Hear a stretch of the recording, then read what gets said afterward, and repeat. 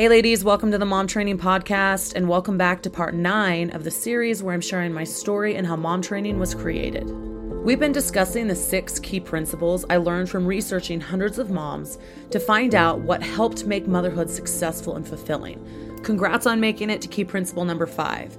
The key principle we're going to talk about today is nutrition and self-care.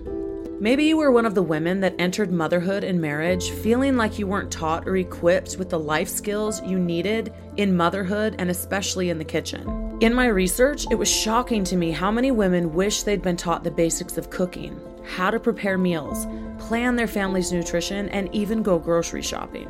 And even knowing the benefits kitchen skills and nutrition brings to a family unit, many women don't know where to start, and the learning curve seems incredibly overwhelming. But there's hope in this issue. While it would have been better for these skills to be taught at home, one-on-one with a mother or caretaker, women are learning, trying new things, and gaining confidence with each effort they make. Their knowledge and skill sets inside the kitchen will help them take care of themselves and their family and sustain them as they create and manage their family unit. Along the lines of self-care, one of the main things I learned from the moms I researched was that they felt strongly that their ability to uphold their standards and create their life was all directly related to their focused self-care. Incredibly interesting.